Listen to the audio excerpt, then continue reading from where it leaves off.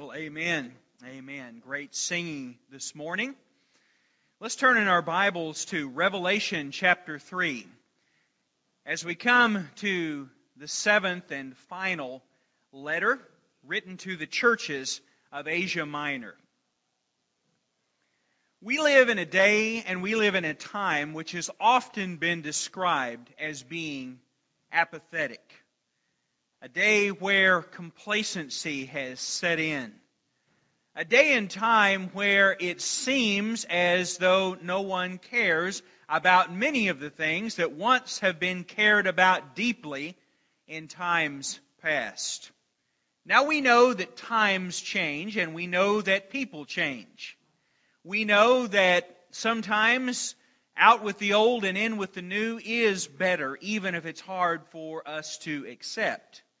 But I think we would all agree that many of the things that have changed and many of the old things that have kind of faded away and many of the new things that have kind of drifted to the forefront are not necessarily changes for the better. And while many of these things have happened on a spiritual front, more particularly on a Christian front, much of the church has kind of sat back and watched and perhaps wrung their hands, lamented that it was happening, but did little or nothing to ultimately stop it. I have read over and over again descriptions of the church in our day and time, in articles and in books, whole chapters, even whole books devoted to the apathy that characterizes and even plagues the church today. Apathy is defined as the absence of passion, emotion, and excitement. We live in a day and we live in a world that is largely indifferent and largely apathetic about the church and the things of God. And even in many cases, the church is apathetic and indifferent about itself. We could fairly well say, in fact, that the church is lukewarm. In this upside-down world, and in this upside-down day and age in which we live, sports stadiums can be easily filled. Concert halls can be easily filled. Restaurants, it's hard to find a parking place, and sometimes we'll sit for 45 minutes waiting for a table in order to eat and pay good money to eat there. There's no shortage of people going to the mall. There's no shortage of people in clothing stores and retail stores of every kind. So there are things that we care about, that our world cares about, and we show that by our attendance and by our finances.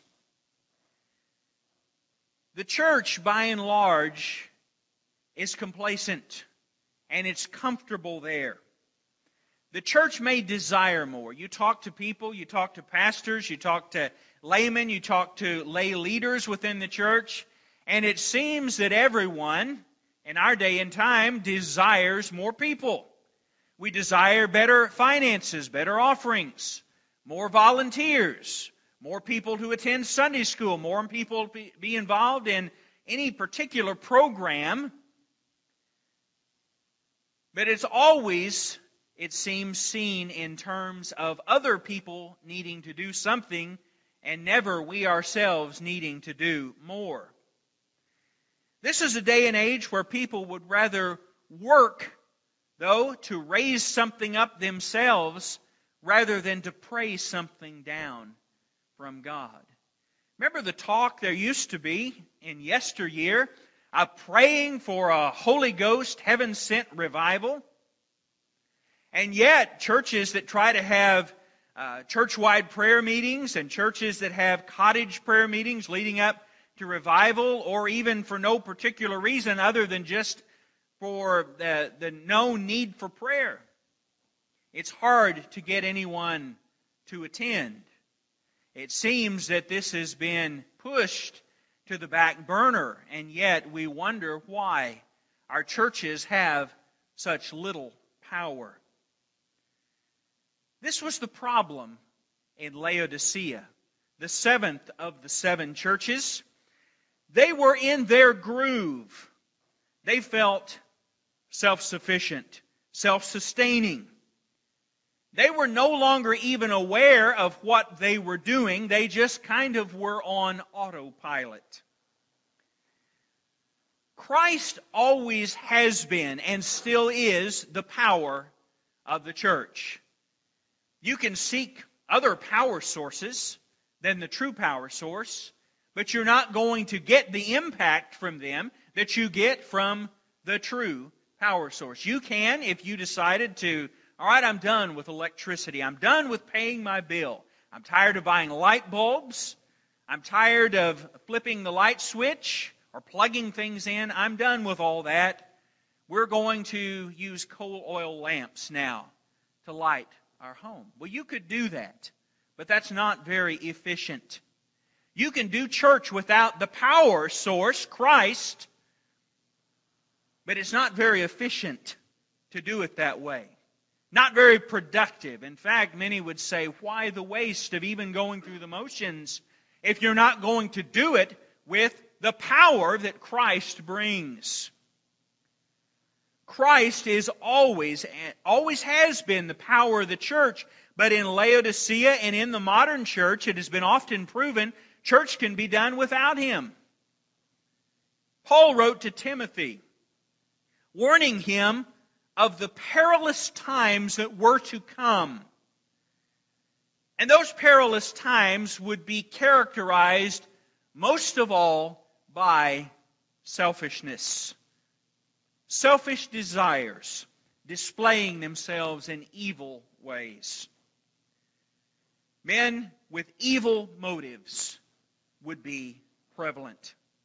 In the latter times, he said mankind would, in 2 Timothy 3:5, have a form of godliness, but would deny its power. In other words, a form, appearance, means more or less going through the motions, doing some activities that one might deem to be godly. But yet there's no power behind it, and if we know that Christ is the source of power, what it's saying there, what Paul is saying to Timothy is that man would have the appearance of being godly, but it would be devoid of the power of Jesus Christ behind it. That was the church at Laodicea, the one that Christ describes as lukewarm. And then he goes on to say there in 2 Timothy, writing to the young pastor, he says, and from such people turn away. Turn away from people like that. They will do you no good. They will not help your ministry. They will not enhance the cause of Christ in this world. From such people, he sternly warns, turn away. Laodicea indeed had a form, they had an appearance of godliness, but there was simply no power because Jesus Christ was no longer really a part of the church. Oh, His name might have appeared on the sign, maybe even in the bulletin. Maybe His name was invoked when they met together, but as far as really following Him, being led by Him, being sold out to Him, not so much. I invite you to take with me your Bibles now and stand together in honor of the reading of God's Word as we read from Revelation chapter 3, beginning in the 14th verse.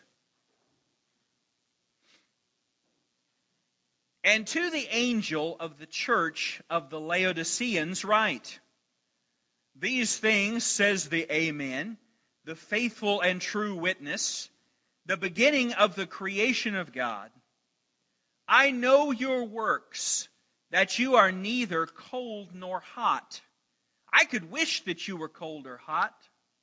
So then, because you are lukewarm and neither cold nor hot, I will vomit you out of my mouth, because you say, I am rich, have become wealthy, and have need of nothing, and do not know that you are wretched, miserable, poor, blind, and naked. I counsel you to buy from me gold refined in the fire, that you may be rich, and white garments you may be clothed, that the shame of your nakedness may not be revealed, and anoint your eyes with eye salve, that you may see. As many as I love, I rebuke and chasten. Therefore be zealous and repent. Behold, I stand at the door and knock. If anyone hears my voice and opens the door, I will come into him and dine with him, and he with me. To him who overcomes, I will grant to sit with me on my throne, as I also overcame and sat down with the fathers on his throne. He who has an ear to hear, let him hear what the Spirit says to the churches. Let us pray. Lord, we bow our hearts before you this morning, and as we come to this seventh and final church that you addressed, we pray, Father, that we might see in us that which needs to be changed. We live in a perilous time, and we pray, Father, that we would see what needs to be changed, beginning with us. We pray this now in Jesus' name. Amen. As you're seated. First of all, we see a description of Christ to this church. And to the angel of the church of the Laodiceans write, these things says the Amen, the faithful and true witness, the beginning of the creation of God. The city of Laodicea itself was about 45 miles southeast of Philadelphia and about 90 miles east of Ephesus. It was a thriving city that had banks. It had a textile industry, mainly wool, in fact, a medical school. The city was also known for having a sparse water supply. All of these characteristics would come into play as Christ specifically talked to the church. He knew each church intimately, and he knew the city in which the church dwelt. Jesus is said to be to them the Amen. Amen means the true one. If someone says something and another person responds, Amen, they're basically saying, it is true, it is correct, it is so. And so Christ is described here as being the Amen, or the true one. He is called further the faithful and true witness, the one who does not lie, the one who speaks words of absolute truth, who is truth. He is the beginning, meaning that He holds the first place or is the ruler of all of God's creation. The Apostle John, writing in John chapter 1, said of Christ specifically, He was in the beginning with God, and all things were created through Him, and nothing was made apart from Him. He was in the beginning with God. Christ the Son was with God the Father from the beginning.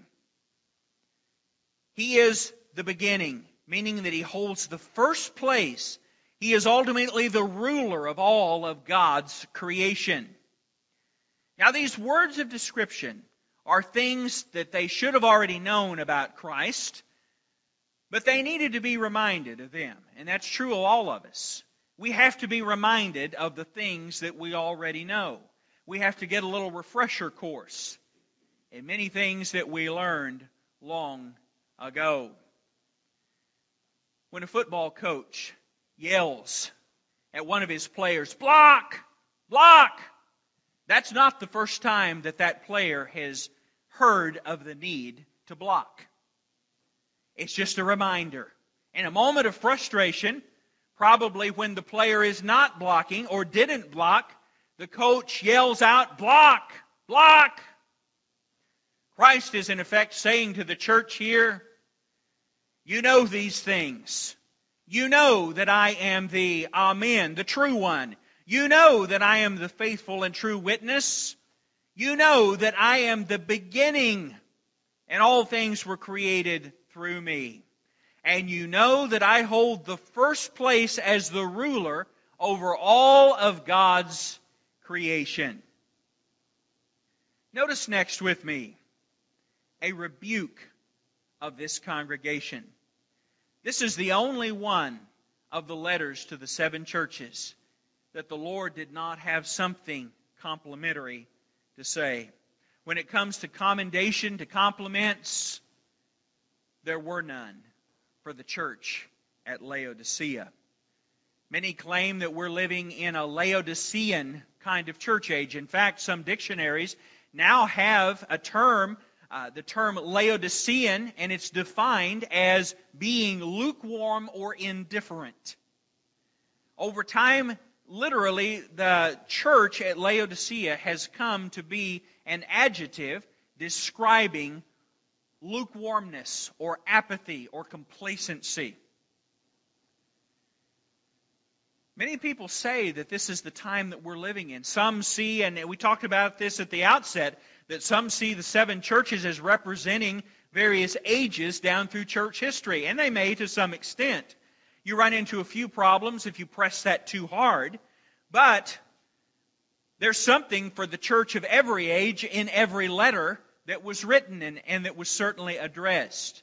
But we definitely live in a time of lukewarmness at best and coldness at worst. Christ's words in verse 15 are alluding to Laodicea's water supply.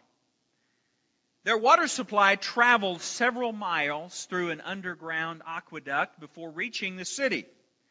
When the water arrived, it was tepid, it was dirty, it was nasty, and was not good for drinking. They had various ways of filtering the water and making it better, but still, they didn't have a very good water supply. And when it first arrived, it was quite foul.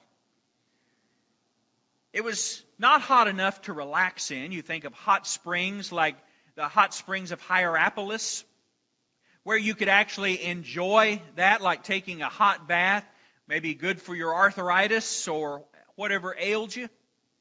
And it was also not cool and refreshing like the water that came from the stream of Colossae. And Colossae, the city in whom Paul wrote the New Testament letter of Colossians to, was not very far. In fact, it was considered by many as a sister city to Laodicea. We know what to do with hot water. We can make coffee or tea out of it, and we like cold beverages, cool water.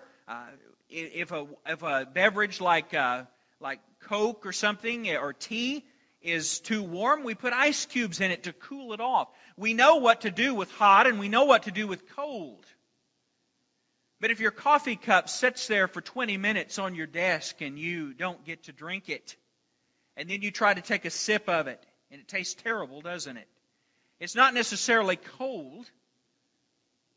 It's a little more probably than room temperature still, but it's unpalatable because it's become lukewarm. Jesus tells them that it would be better for them if they were hot or if they were cold.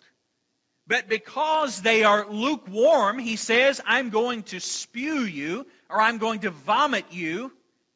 Strongest word, perhaps, or one of the strongest words he could use for rejection. If you were to put something really nasty in your mouth, and you couldn't wait in that split second to get it out of your mouth because it tasted so bad, it tasted so rancid. I remember one time we had a cobbler, I think an apple cobbler, and it sat on the stove for several days with foil over it before it was all gone. And I remember getting me a big bowl of that and putting ice cream on it. Got ready to eat it, and I took the first bite, and I could not get that out of my mouth fast enough. It had become moldy, sitting there on the stove. Jesus, in tasting this church, says you're lukewarm. You're tepid. You're gross. You're nasty. You're only fit for rejection because of where you're at right now. Jesus tells them, it'd be better off if you were cold. Now, what does he mean? Does Jesus really think that if they were cold, that would somehow be better? There is a purpose for things that are cold, and there are a purpose for things that are hot. But the lukewarmness was simply unpalatable. Jesus warned. And I think this is where the church at Laodicea was. They were going through the motions, and they were doing a lot of the things that they thought were right and the things that they thought were good. So therefore, they thought they were okay. Jesus said these words, though, in Matthew chapter 7, verses 22 and 23. He warned of a time, he said, where many will say to me in that day, Lord, Lord, have we not prophesied in your name, cast out demons in your name, and done many other wonders in your name? And then I will declare to them, I never knew you. Depart from me, you who practice lawlessness. It was bad enough that they were lukewarm. But the worst thing of all was that they were self-deceived about it. They thought they were a lot warmer than what they were. Their thermometers were perhaps broken. And they couldn't tell. They'd become so comfortable being lukewarm. You know, they talk about now, the 40 is the new 30 and 50 is the new 40. Well, lukewarm was the new hot at Laodicea. They thought they were hot. We're on fire for God. After all, we've got an evangelism program here. We're great at discipleship. We have a discipleship program. We're great at worship. After all, we have a worship service. Just having something that you label as something doesn't mean that it is what the Lord desires for it to be. The city of Laodicea was wealthy. And no doubt this carried over into the church. And like all people have a tendency to do, is they find security in their wealth. They had finances. The church was likely made up of people involved in the wool industry, perhaps the banking, somehow connected with the medical school that existed in Laodicea. Everyone was comfortable. The church was made up of professionals, people that did okay, and they were respectable in their community.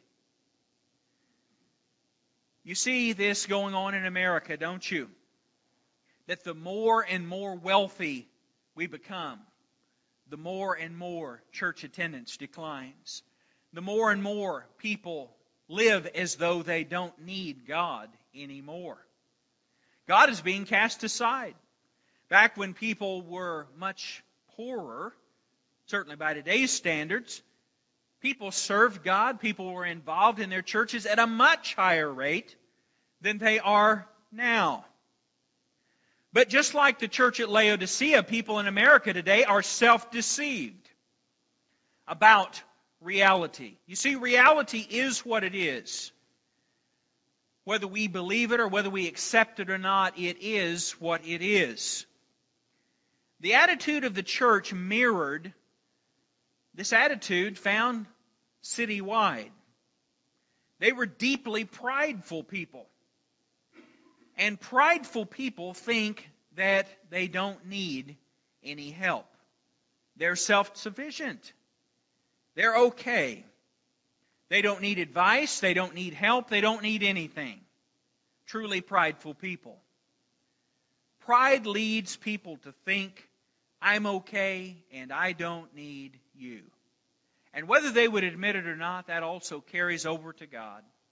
I'm okay. I'm fine. I'll be all right. And if I need you, God, I'll let you know. Isn't that kind of how our world works? You'd be surprised how many people I've encountered over the years that in a desperate moment in their life, all of a sudden they need a pastor. All of a sudden they need the church. They have no use, though, for God or His church or anything as long as things seem to be going okay in their lives. But then things take a turn for the worse, and they don't know what else to do anymore. And so, in desperation, they turn. Why do we not all feel desperate all the time? Well, we should, because we live in a sinful world. We're plagued by sin. We succumb to sin ourselves. We have needs. But they didn't think they had needs. In fact, the Lord tells them, you don't realize that you're wretched, miserable, poor, blind, and naked. Notice the correction for the congregation in verses 18 through 20. After a rebuke like this, we might have expected the Lord to just destroy the church. After all, it was just full of hypocrites, right? But He doesn't do that. In fact, He gives them some specific instructions on how they can turn things around. Jesus' threefold appeal played to the three features of the city that they were the most proud of: their wealth, their wool industry, and their production of a specific kind of eye salve. He offered to replace these three things with spiritual gold, spiritual clothes, and spiritual sight. First, Christ advised them to buy from Him gold refined in the fire, which symbolizes redemption. Did you know that the more that you heat gold, the more impurities you bring out of the gold? And so the purest gold, solid gold, 24-karat gold, the highest grades of gold, are the ones that's been heated the most, and the most impurities have been removed. Second, He advised them to buy white garments so as to clothe themselves and not have to walk naked and have their shame on display. Remember the children's story, The Emperor Has No Clothes, where a couple of swindlers came along and they convinced the emperor that they would make a special suit of clothes for him that only those who were the most pure and honorable in the kingdom could actually see. Well, they made these, they claimed to make these clothes, but there really were no clothes. They pretended to put them on the king while he stood there naked. All those in his administration did not want to expose themselves as being impure themselves, so they played along. And yes, they look great. The emperor even went out and was paraded before the people, and the people knew of all of this, and they were afraid to say anything. And so they kept to themselves what seemed obvious, that the emperor had no clothes. But finally, a small child who wasn't aware of all that was going on blurted out, "The emperor has no clothes." And finally, the people, realizing that this had all just been a joke or a sham, they began to laugh. But the emperor, not wanting to admit that he had been swindled, continued to play along and smile and act like everything was okay. The Lord here promises the Laodicean church to buy them white garments, real garments, so that they won't have to walk naked and that their shame be on display. Finally, He offers them eye salve to anoint their eyes. There was a special kind of eye salve that was produced in Laodicea that apparently did work wonders. Other writers of that contemporary writers of that period, alluded to this in some of their writing about how that, however this salve was made, it seemed to do great things. But the Lord offers to anoint their eyes with eye salve. In other words, take away their spiritual blindness and give them spiritual sight. The intent of the Lord's discipline of them was for their profit. And when the Lord disciplines us, it's always for our profit. It's not to mock us. It's not to make us look small. It's not to belittle us in any way, but instead it's for our own good. It's for our own benefit. Just as Hebrews chapter 12 talks about, the Lord chastens those whom He loves, and every son in whom He delights in. If you are, he said, the writer of Hebrews goes on to say, if you are not experiencing the chastening of the Lord, then you are illegitimate and not even really sons. And so in that sense, the chastening of the Lord offers to us something of the assurance of salvation that we desire. But yet, very quickly that needs to fade into action, to change our habits, to change our behavior. The Lord followed the call to repentance in verse 19 with a very tender, gracious invitation in verse 20. Behold, I stand at the door and knock. If anyone hears my voice and opens the door, I will come into him and dine or sup with him and he with me. This verse has sadly been taken out of context time and time again. In fact, a lot of gospel tracts that you pick up will have this verse. And so, the Lord is knocking on the door of your heart, wanting to come in. What's the problem with using it in that kind of a context? Well, it's never good to take Scripture out of context, because someone else will come along and they'll take it out of context in a way that you don't like, and maybe they don't like how you've taken another Scripture out of context. Kind of like the classic example of telling someone, did you know that the Bible says there is no God? Actually, what the Bible says is the fool hath said in his heart, there is no God. But yet if you want to nitpick, that phrase, there is no God, can be found right there in the Bible. And so when you lift any verse out of context, there's a problem. This verse is written to a specific church, the church at Laodicea, and in that sense, it's also written to the church of all ages. The picture is like this. You see those doors there at the back. I'm up here preaching, or we've been singing, we've had special music, we've had all these activities today. Scripture has been read, prayers have been offered.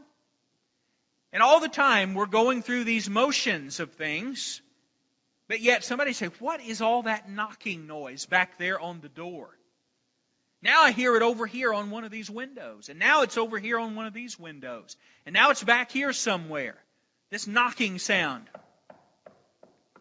What is that? Would somebody see what's going on? What is disturbing our service? And the irony of all ironies is that someone gets up and looks and say, oh, it's just Jesus out there. I told him to quit making so much noise so we could go on with our service. That sounds crazy. It sounds laughable. But that is exactly what Jesus is saying to the church at Laodicea.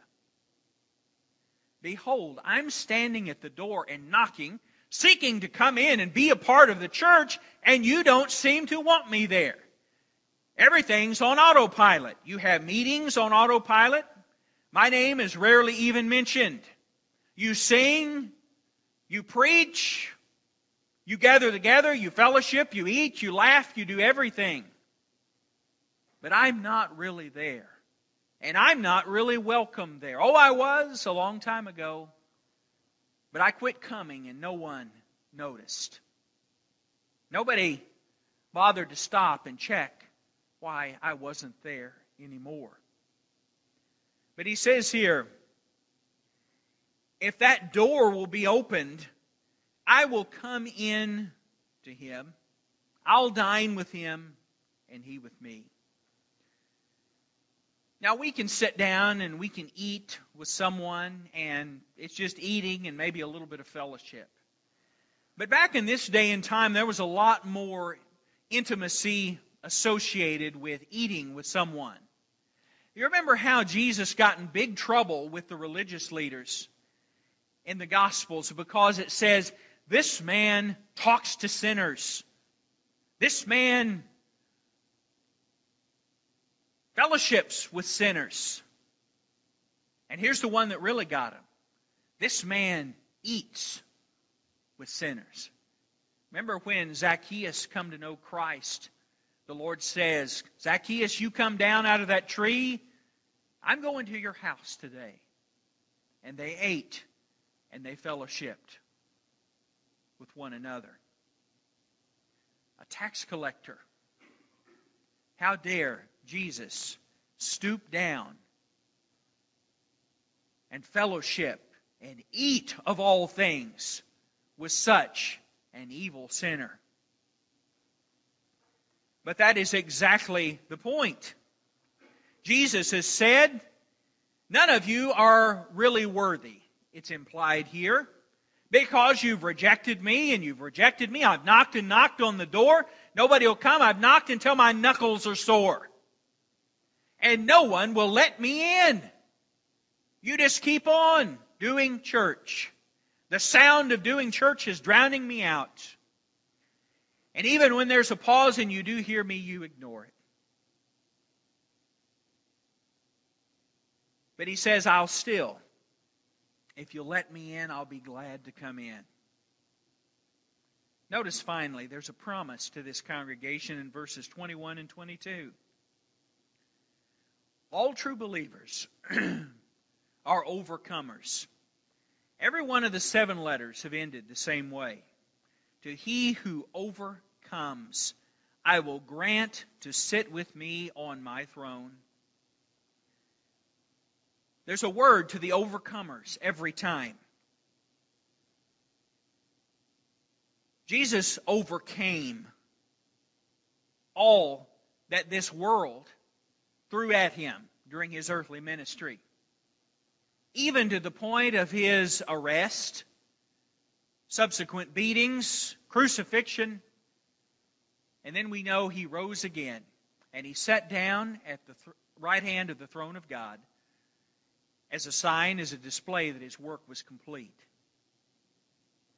And he promises that he who overcomes, they'll be right there with me. I will grant with him to join me in heaven, in the throne room of God. The right to sit with Jesus on his heavenly throne is one of the many promises given to overcomers.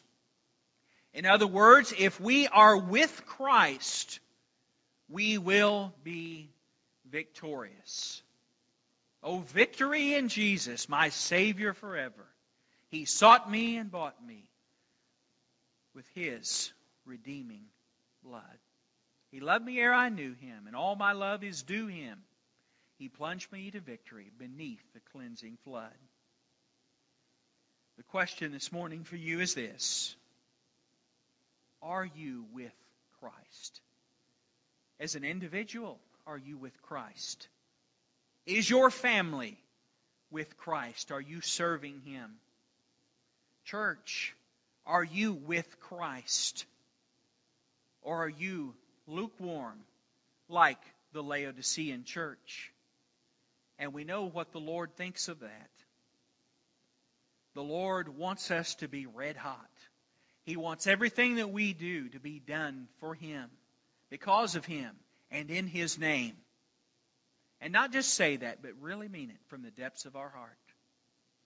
Christ deserves to be the Lord of the church, which is his body. Let's pray together. Lord, as we bow before you this morning, we see the words that are so graphic that you spoke to the Laodicean church. And Lord, we fear in many ways of being like that. We fear that our own lives are lukewarm.